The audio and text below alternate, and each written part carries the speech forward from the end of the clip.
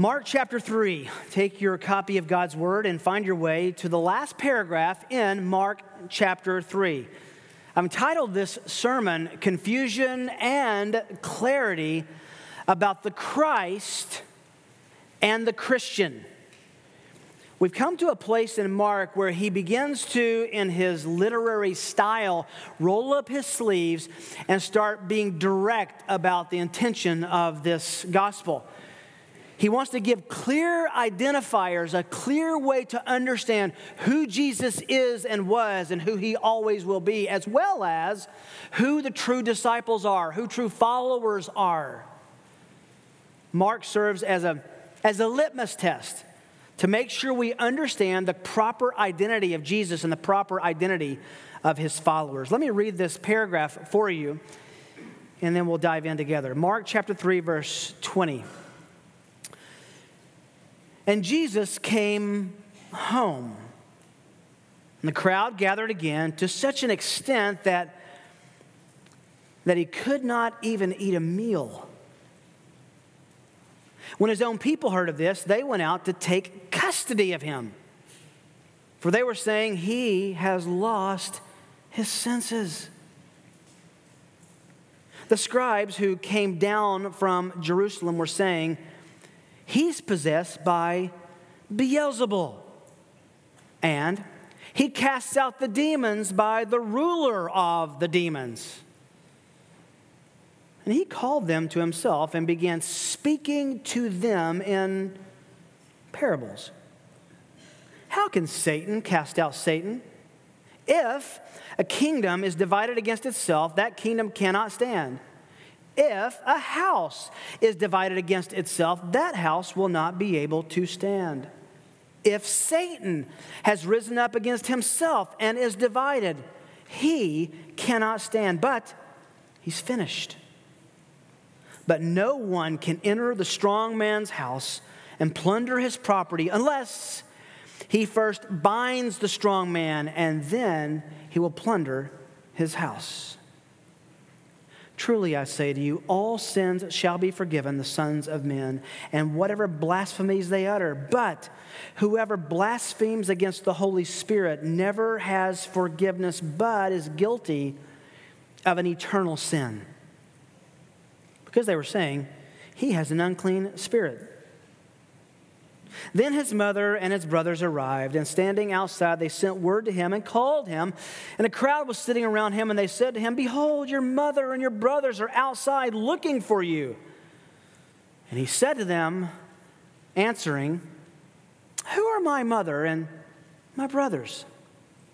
Looking about at those who were sitting around, he said, behold, my mother and my brothers. For whoever does the will of God, he is my brother and sister and mother.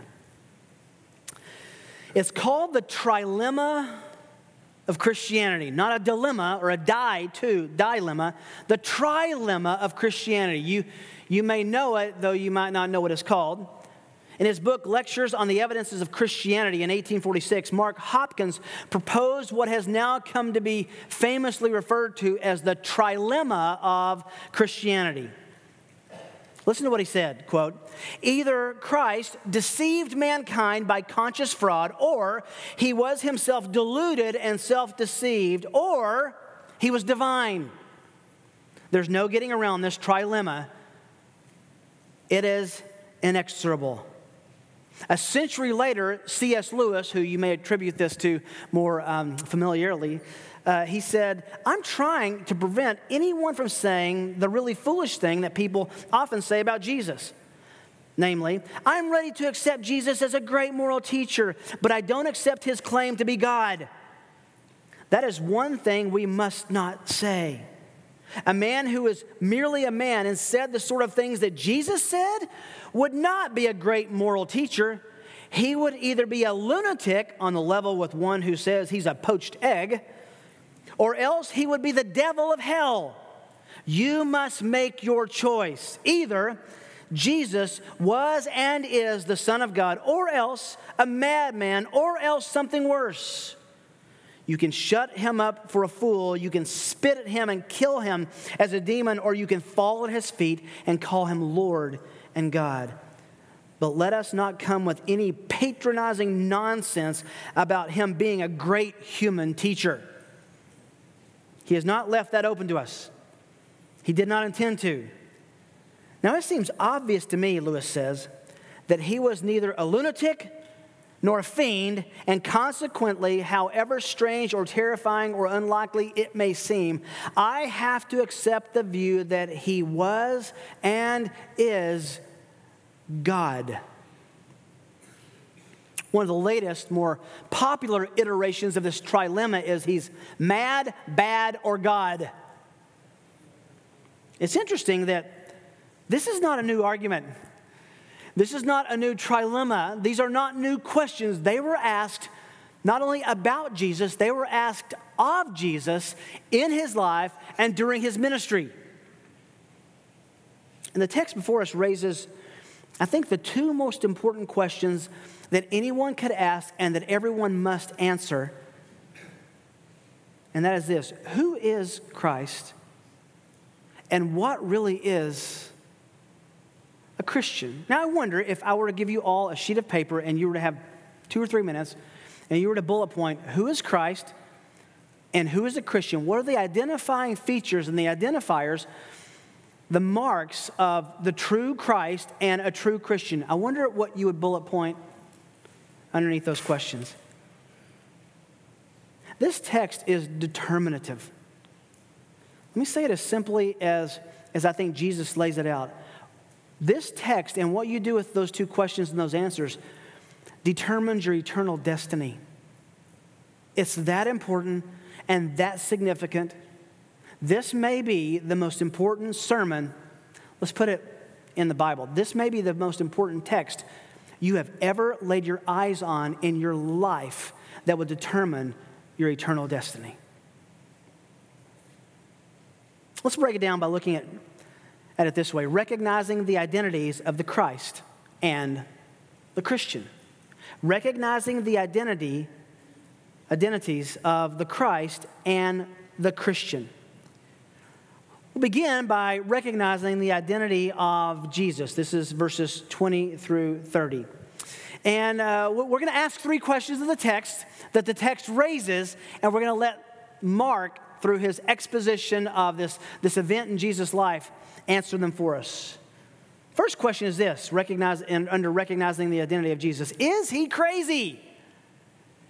Is Jesus a madman? Is he lunatic? Is he nuts? Has he lost his mind and lost his senses? That's exactly the question that's being raised here.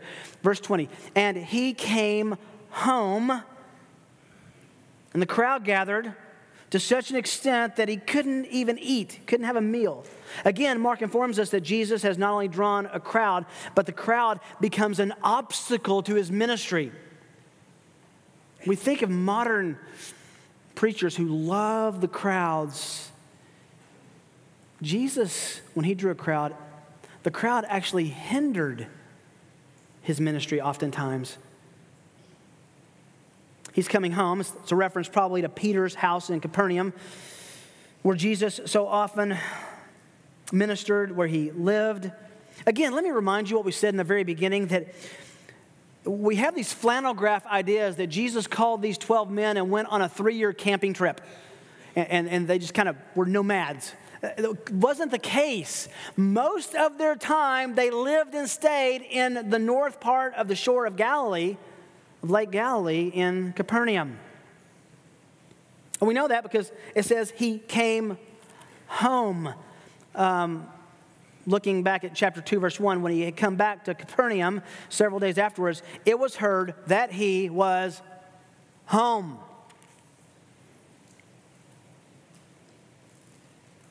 Jesus finds himself in a situation where it's so crowded, people are pushing into the door, and he can't even have time to eat. Verse 21. When his own people heard of this, they went out to seize him, to arrest him, to take custody of him. Why?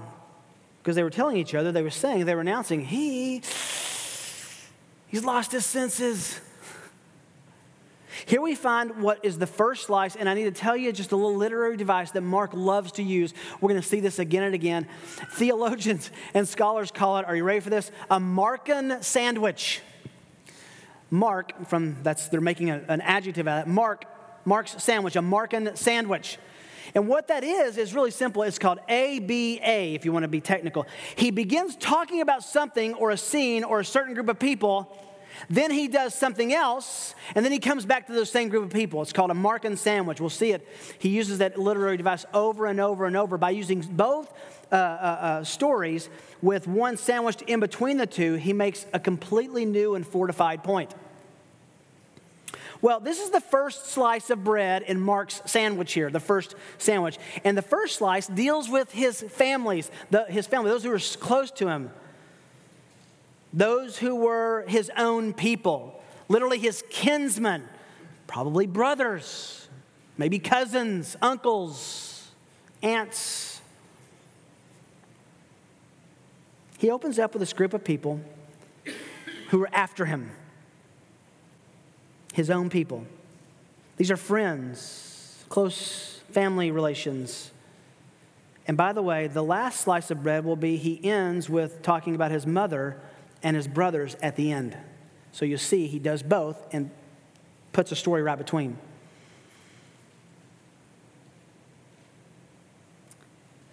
Most of Jesus' interactions with his family in the Gospels are negative.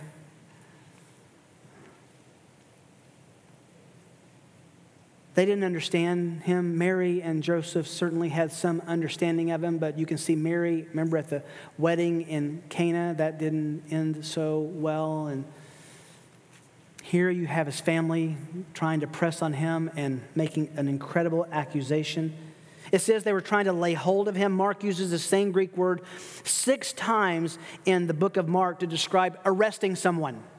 They wanted to arrest him, take seizure of him. Why? Because they said he's lost his mind. As the ESV says, he's out of his mind. He's crazy. He's making the point that proximity to Jesus, his literal blood relations, doesn't guarantee or substitute for genuine faith and following. I'm sure, by the way, many of you, like me, have members of your family who do not believe in Jesus. They haven't embraced the gospel. Take courage. So did Jesus. How could the people who grew up with Jesus, who knew him best, saw him most, not believe? Well, it's not hard to speculate. Can you imagine growing up with a perfect brother? Can you imagine growing up with a favored mother? I mean, can you have a little grace for Joseph and Mary? An angel shows up and tells them, this is the Messiah. Wouldn't you probably have a favorite son?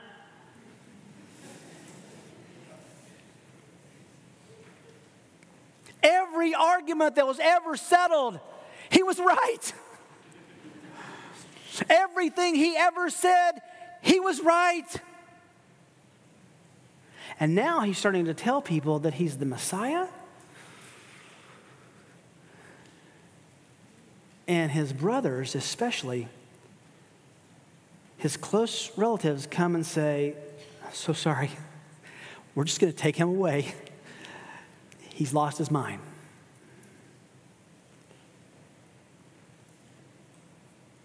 Just a little aside, there's something about this that's kind of sweet and sentimental and gives hope. If you, like me, have family members who do not believe in Jesus, you're in good company.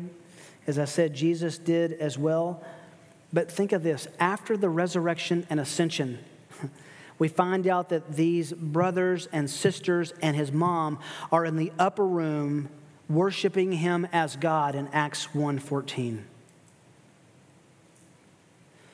Don't ever give up on your family. Don't ever stop praying for them. Don't ever stop presenting to them who Jesus is and his hope that he offers in salvation and forgiveness. So the first question they ask is he crazy? I mean, is he a lunatic? Second question is raised too. Is he demonic? Is Jesus demon-possessed, and does he operate by the power of Satan? This is the second question. Look at verse 22. The scribes, remember these are the theologians who came down from Jerusalem. If you have a map, let me solve that for you really quickly. Jerusalem is south of Galilee, but they came down from Jerusalem because Jerusalem is at a higher altitude. And so everything went up to Jerusalem, and you came from Jerusalem. Whether you're going north, south, east, or west, you were coming down from Jerusalem. The scribes who came down from Jerusalem, these were the theological heavyweights. They've heard of him. They've now come to hear what this man says and to see what he does. And they enter into a debate with him among the people. So remember, this is a room. It's crowded. This is a house. It's packed. You can't even put food on the table. And these men have elbowed their way into the room. And so they say to the crowd, "He's possessed by Beelzebul." And the Greek probably indicates from another kind of antiphonal kind of accusation across the room, someone else said, "He casts out demons by the ruler of the demons." The theological scholars of the day come down from Jerusalem, which tells us that Jesus' ministry had attracted the eye and the ire of the most religiously educated. They've heard that Jesus is gaining a bigger and bigger following. He's undeniably casting out demons and performing miracles. And they bring two charges that are related but different. First, they say he himself was demon-possessed, actually Satan-possessed. And then they say, and he's in collusion with Satan. That's why he's able to dispel demons and tell them what to do, and they obey him. First thing they say is, he's doing this with the power of Beelzebul. Now, this is an interesting word. It doesn't occur in any other Jewish literature outside of the New Testament. It was most likely a passing colloquialism just for the head of the demons, Satan himself. That's why they say he's doing this by the ruler of the demons. In fact, Jesus makes it explicit in verse 23 because he says they were accusing him of being possessed by Satan. So they didn't say that's not who we were talking about. So he's obviously talking about Satan. And by the way, did you notice that these critics do not deny the power or the facts of Jesus' power and miracles? No one challenges whether these things happened or not.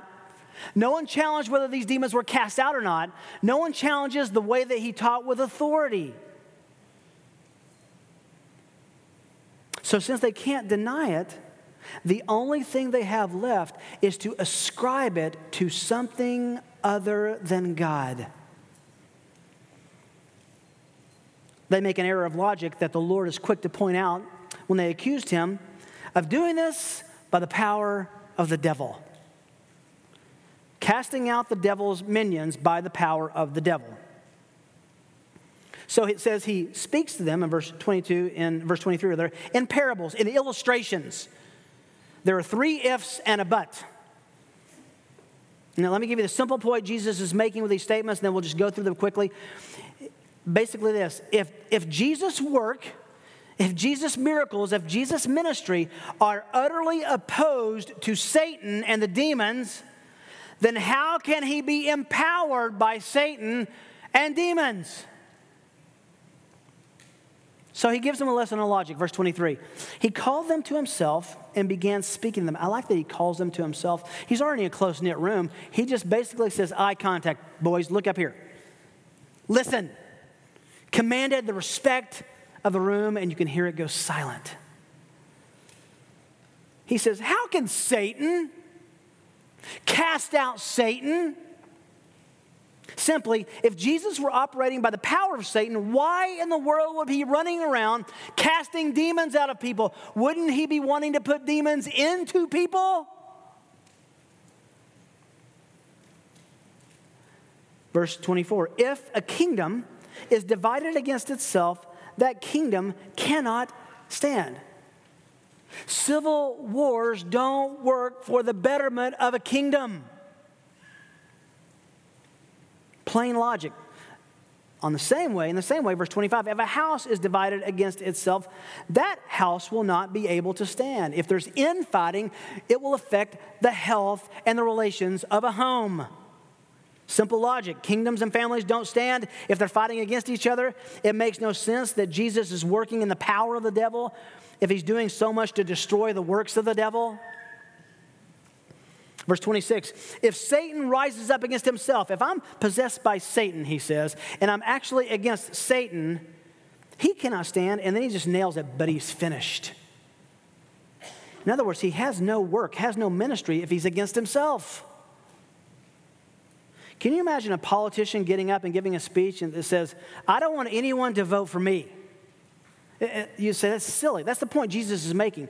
How can Satan cast out Satan? How can he be satanic and demonic and do so much work against Satan and the demons? So that pushes him in verse 26 to the illustration, through the last illustration, to make the point in verse 27. This is the final illustration he lassos together. No one can enter the strong man's house and plunder his property unless he first binds the strong man. Then he will plunder his house. It's really interesting culturally. Unless you were away on a trip, similar to today, you're almost always home. So what robbers would do is they would rush in, bind up the leader, the husband, the head of the home, tie him up, gag the family, rob them, and leave. Jesus uses that illustration to make his point. No one can enter a strong man, a mighty man's house, steal his property unless he ties him up first. Then, after he's tied him up, he'll plunder his house. In modern vernacular, in sports vernacular, can I just say it like this? We would say Jesus is talking smack. He is pushing back. He's saying, really? Really? He's telling the scribes that he has the power and can point to his works to show that he has credibility. And in this parable, the strong man represents Satan. His property represents the demonic forces and those human beings possessed and oppressed by them. And only someone stronger than Satan can enter his domain, tie him up, bind him, disperse his agents, liberate his captives from the kingdom of darkness. And he says, that's me. Can I give you some good news? He didn't just do it then for them. Colossians 1 verse 13, Jesus rescued us from the domain of darkness. God rescued us rather from the domain of darkness and transferred us into the kingdom of his beloved Son, in whom we have for redemption and the forgiveness of sin. He rescued us from that domain. Ephesians 2, you were dead, verses 1 to 4. You were dead in your trespasses and sins in which you formerly walked, according to the course of this world. The prince of the power of the air was your master, spirit that's now working in the sons of disobedience. Among them too, we formerly lived in the lust, the desires of our flesh, indulging in the desires of our flesh and of the mind. And we were by nature children of wrath, even as the rest. But God, being rich in mercy, because of his great love with which he loved us, delivered us from that domain. I love the logic of Jesus. He is simple and logical.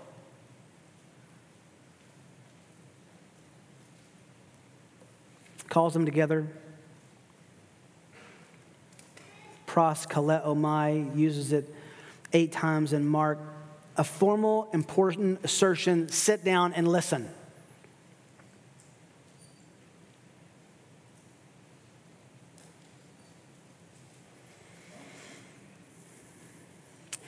Then verse 28. Truly I say to you, all sins shall be forgiven the sons of men. Can you think of a better verse in the Bible if you understand your sin and God's grace and goodness? All sins. And then he adds, whatever disrespect or blasphemies or abuses we've ever hurled at God, all of that will be forgiven But, verse 29, whoever blasphemes against the Holy Spirit never has forgiveness, but is guilty of an eternal sin. Verse 30 is the critical understanding and linchpin of the passage, because they were saying he has an unclean spirit. This is what we refer to as the unpardonable sin, the unforgivable sin, the blasphemy against the Holy Spirit. Now, before we dive into this, and we need to spend a minute here, let me encourage you. If you've ever been afraid that you've committed this sin, and I've talked to dozens of people who've been terrified, I think I've done this, I can't be forgiven. If you ever think you've done it, and you hope you haven't, then you haven't. It's impossible.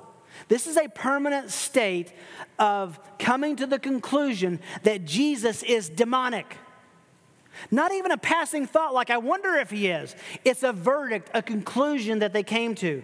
No one should ever be afraid they've committed this sin who is afraid they've committed this sin. If you don't want this sin to be accounted to your charge, it is willful, it is purposeful, it is defiant. Now, throughout church history, this sin has just been absolutely absconded from its context. This sin is talked about 3 times. Matthew 12, verses 30 and 31, 32. Luke chapter 12. Mark here in verses 20 and 28. And of the 3 times that this unpardonable sin is discussed by our Lord, this one may be the most graphic and disturbing. It's impossible to ignore that Matthew 12 and also Luke talk about the blasphemy of the Holy Spirit as well. And they both talk about it all 3 times. It's right after Jesus is accused of doing what he's doing by the power of the devil. Luke's account in Luke 12 is different because it happened at a different place.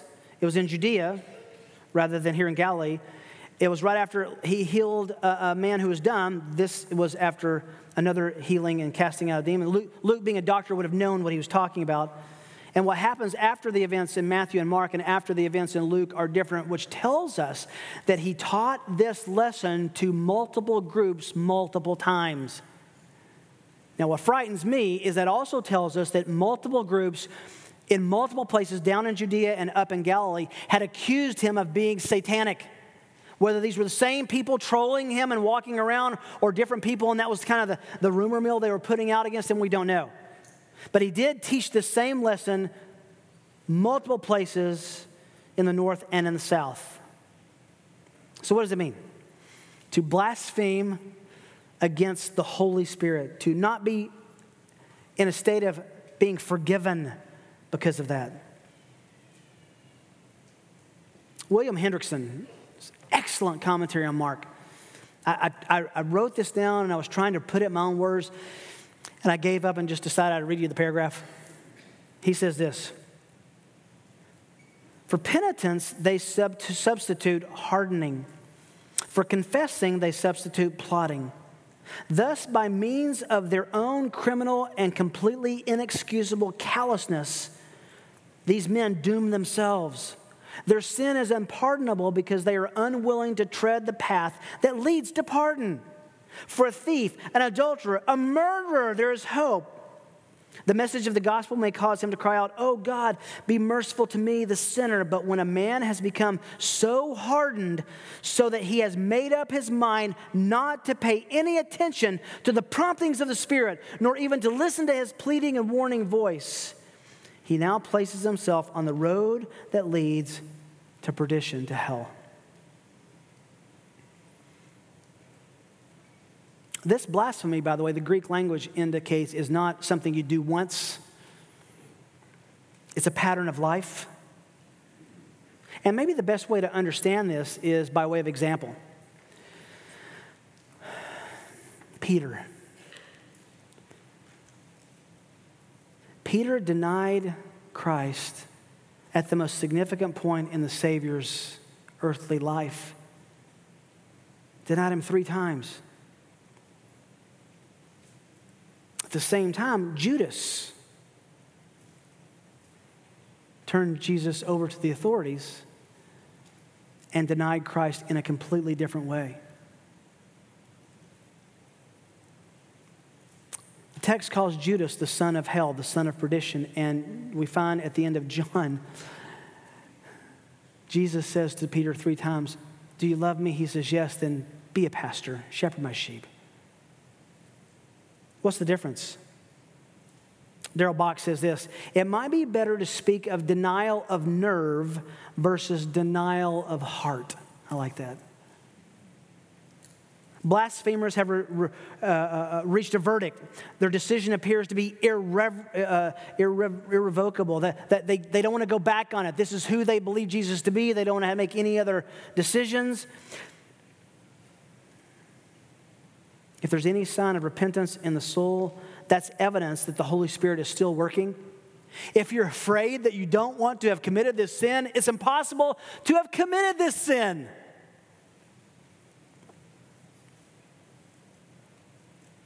But it is a serious sin. 4 decades later, the writer of the book of Hebrews would say in chapter 2, verses 3 and 4, "How shall we escape if we neglect so great a salvation? After it was first spoken through the Lord, it was confirmed to us by those who heard, God also testifying with them by signs and wonders, by various miracles and gifts of the Holy Spirit according to his will." In other words, if you've seen everything that Jesus did, heard everything Jesus said, ultimately deny or push back on his resurrection from the dead, you've neglected a great salvation, and there no longer remains any way to be saved. Hebrews chapter 6 is not as complicated a passage as most people think. Hebrews 6, verses 4 to 6. In the case of, those who have been enlightened and have tasted of the heavenly gift and been made partakers of the Holy Spirit, all he's saying is you've seen and been convinced that Jesus is supernatural, special, divine, and someone like no one else. You've tasted the good word of God, the powers of the age have come. And then, after all that knowledge, after all of that evidence fall away, it is impossible to renew them again to repentance, since they crucify again to themselves the Son of God and put him to an open shame. What's the deal here? It is a calculated assessment and verdict and conclusion that you won't go back on, that Jesus is the devil. And he does things by the power of hell. So the unpardonable sin against the Holy Spirit is not some vague offense against God. It's a specific accusation and verdict that Jesus is motivated by evil rather than good, that he is empowered by the devil rather than God. Remember Isaiah chapter 5, verse 20?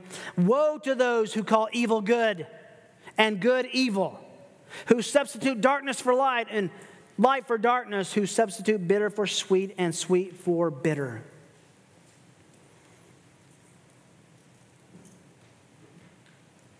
So, they accuse him of being crazy. They accuse him of being demonic. A third question we have to ask is he Lord? Now, to grab this, I want to show you 3 different passages and just kind of collate them together, because this will be the obvious point at the end of the passage. Is he Lord? Verse 23 says, and he called them to himself and began speaking to them in parables. In other words, he taught with unparalleled authority. That's the reputation that's going to follow him the rest of his days. No one taught like he taught. Unparalleled authority. Secondly, in verse 28, "Truly I say to you, all sins shall be forgiven of the sons of men." Who can talk about extending forgiveness of sin? Remember chapter 2, when he healed the paralytic? He forgave his sins. Only the Lord can do that. He has authority over the forgiveness of sins. And then verse 35, "Whoever does the will of God, he is my brother and sister and mother he could command obedience to his words. He taught with unparalleled authority. He had authority over the forgiveness of sins, and he could command obedience to his very language. So asking the question, is he Lord, is what Mark wants us to see kind of stitched through the passage. As we'll see in verse 35, the answer is obviously he is not a lunatic. He's not crazy. He is not demonic. He is Lord. That's looking at Jesus. Secondly, we need to recognize the identity of a Christian, recognizing the identity of a Christian. The real Christian and the false Christian, the true disciple and the false disciple, are going to be on full display in the rest of Mark. So we're going to ask two questions that the text raises and let Mark answer them for us. Are real Christians, A, blood relatives? Are they his blood relatives? Now you may say, well, that's kind of a silly question. Well, it's the question that gets raised here. In verse 31, we come back to the last piece of bread, the bottom piece of bread, the other slice of the Markan sandwich. He started with those close to him, the family that had come to say, we want to take him away. He's crazy. He starts there. He gives this discussion with the Pharisees and the scribes, rather. And now he comes to the end and comes back to his family. Some of his family members have been trying to grab him, seize him, arrest him, and take him away to kind of calm down. As my sons would say, take a chill pill, relax, get away from the stress. I don't know what's caused you to be this way, but you're over zealous, extreme, and you have delusions of divinity. Now, his mother and his brothers arrive. Hey, just a footnote, by the way. This is another proof against the Roman Catholic doctrine of the perpetual virginity of Mary. She obviously had relations with Joseph, her husband, that produced brothers and sisters. We'll see in Mark 6, verse 3. Is this not the carpenter, they said, the son of Mary, the brother of James and Joseph and Judas and Simon? Are not his sisters here with us? And they took offense at him. He had brothers and sisters. Mary was not a perpetual virgin.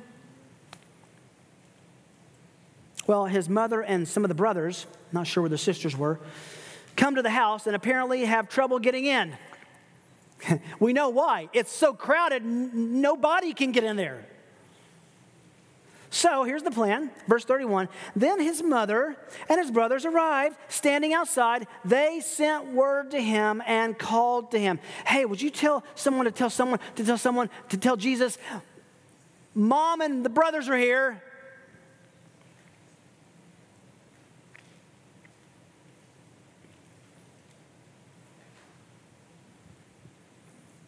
A crowd sitting around him, verse 32. They were sitting there, they get the word, and they said to him, behold. Which, anytime you see behold in the Bible, it's like we would say what? Guess what? Hey, Jesus, guess what? Your mom's here. And your siblings, your brothers, they're outside looking for you. The idea that they were looking for him links them with those people who wanted to seize him and take him away because they thought he'd lost some marbles. And the crowd, interestingly, in a sweet deference, they's like, well, I guess his mom has access. Let's let him know that mom's out there. Let's cut a path, part the crowd and get her in here because mom's important. And the brothers too. And then what Jesus says is incredibly unexpected. Entirely unexpected. So we come to the second question. Are they his obedient followers? Are Christians his blood relatives? You would think they have the end. He answers that question more fully now in the second question. Are they his obedient followers? Answering them, verse 33, he said, who are my mother and my brothers? You can hear and feel the air leave the room. Now, Jesus loves Mary. Remember I said almost all of his interactions with his family were negative? Remember the one positive we have? He's on the cross. He looks at John, and he basically says, take care of mom. Just like she was your own mother. He's not heartless. He loves his mother. But here's something completely different is going on. Looking around at those who were sitting around him, he said, guess what? Behold, the people sitting in this crowded room are my mother and my brothers. Did he mean that literally and physically? Obviously not. That could be disproven outside the door. What do you mean, Jesus? What point are you making? The whole passage climaxes in verse 35. For, this is the point, whoever does the will of God, that person, he is my brother and my sister and my mother. The relationships between Jesus and his immediate family is an interesting story. Most of them are negative interactions, except that one at the cross. He corrects his mom at the wedding. We find out from John that they didn't believe in him, they didn't follow him.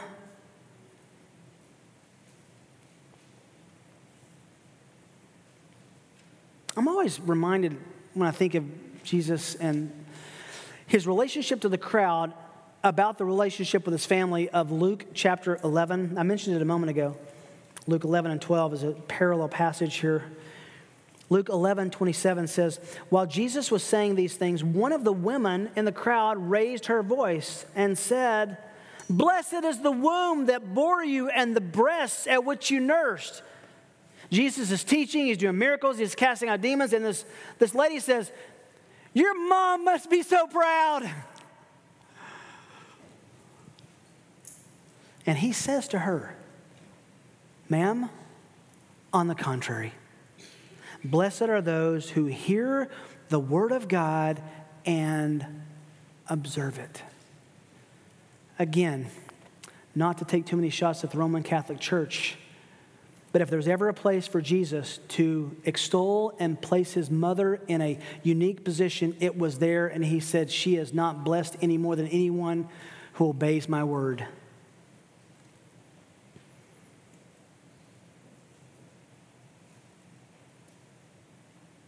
Only two categories of people in this world, and you find them here in verse 30. Those who follow Jesus in obedience and those who don't. You know, when we look at Jesus' relationship with his family, it's a good reminder of some of the things we talk about time to time when we say God. Think about this. God doesn't have any grandchildren. He's never had a grandchild. In other words, you can't go to God and be accepted by him and receive his righteousness and wear the righteous clothes of Christ because of faith in who he is and what he did and that he's alive from the dead. You cannot do that because your parents did for you. No one gets in because of mom and dad or any other relation.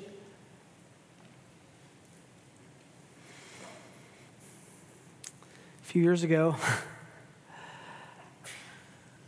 I hope I can still be pastor after I tell you this. I was pulled over by a police officer because those speed limit signs bear authority.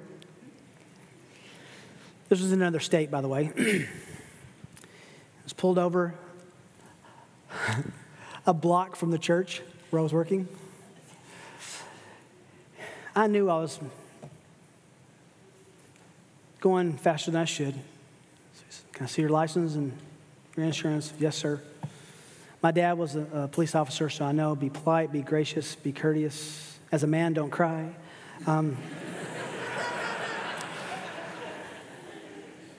he goes back to the car and he comes back and he says, well, do you know that you were speeding? I said, yes, sir. And I was trying to get the ticket and get out of there and let him go away so he didn't know where I was pulling in. And then he says, "Where are you going?" I said, "I'm just going down the road here." He says, "Where do you work?" So I work at that church. I'm a pastor on staff. I still got the ticket. But something interesting happened there. He said, "Well, would you pray for me?" I said, "Well, sure, I'd pray for you." And he began telling me about his mother, who was very sick, cancer, looking at the end of her life. And he said, "I just wish you would pray for me.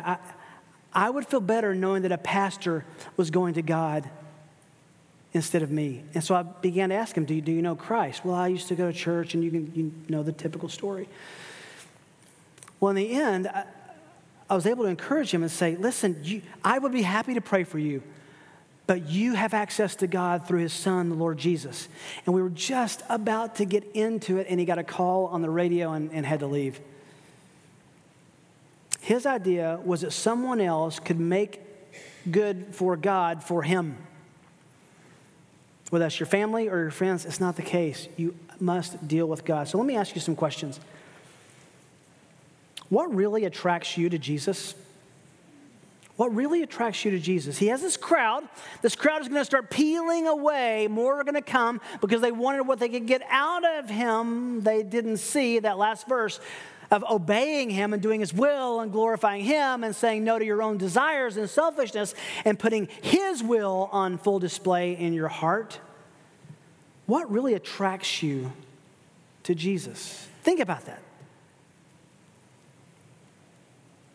Which leads to the next question. Have you submitted to him as Lord? Whoever does the will of God, he is my brother and my sister.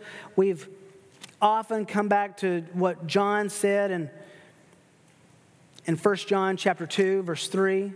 "By this we know that we have come to know him." This is the way you know you're a Christian. "If we keep his commandments, the one who says, 'I've come to know him,' and does not keep his commandments," John says, "he is a liar. The truth is not in him. But whoever keeps his word, in him the love of God has truly been completed. By this we know that we are in him. The one who says he abides in him ought to walk in the same manner as he walked." You know, we talk about lordship a lot. Is he really your master? Does he really call the shots? Is your life really regulated by God's word? Many will say to me, Matthew 7, "Lord, Lord."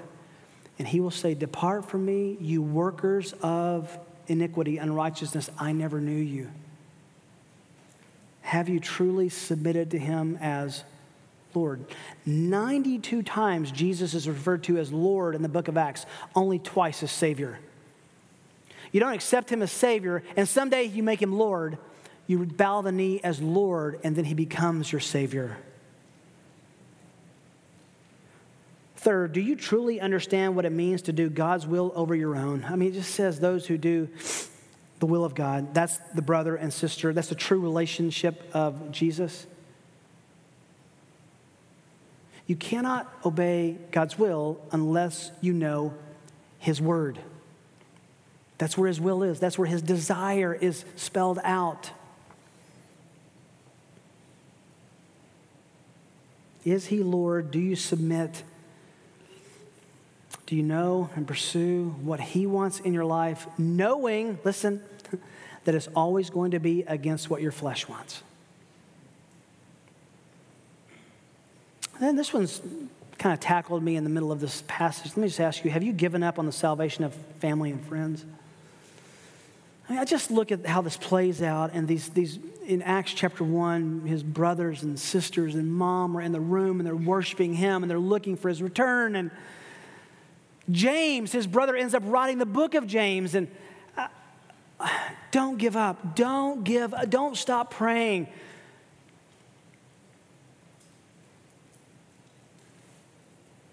And this is not on the bullet points, but let me just say again, if you are concerned that you've committed the blasphemy against the Holy Spirit, If you had a fleeting thought that you think Jesus is other than he is, but you don't want to conclude that, let me encourage you, you haven't committed an unpardonable sin.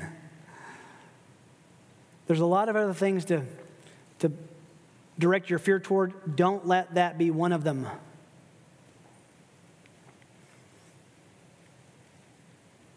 What are you hoping in to bring you acceptance with God? Think you're good enough? Think you're wise enough? The only way to test your salvation is by saying, do I believe the truth of the gospel, and has it changed my life? True siblings, true relations with Jesus are those who do his will and are not recalcitrantly rebellious and stiff-arming toward it. Well, I want to beg you, don't. If the promptings of the Holy Spirit in your heart have caused you to say, whoa, don't crowd that out of your consideration, please.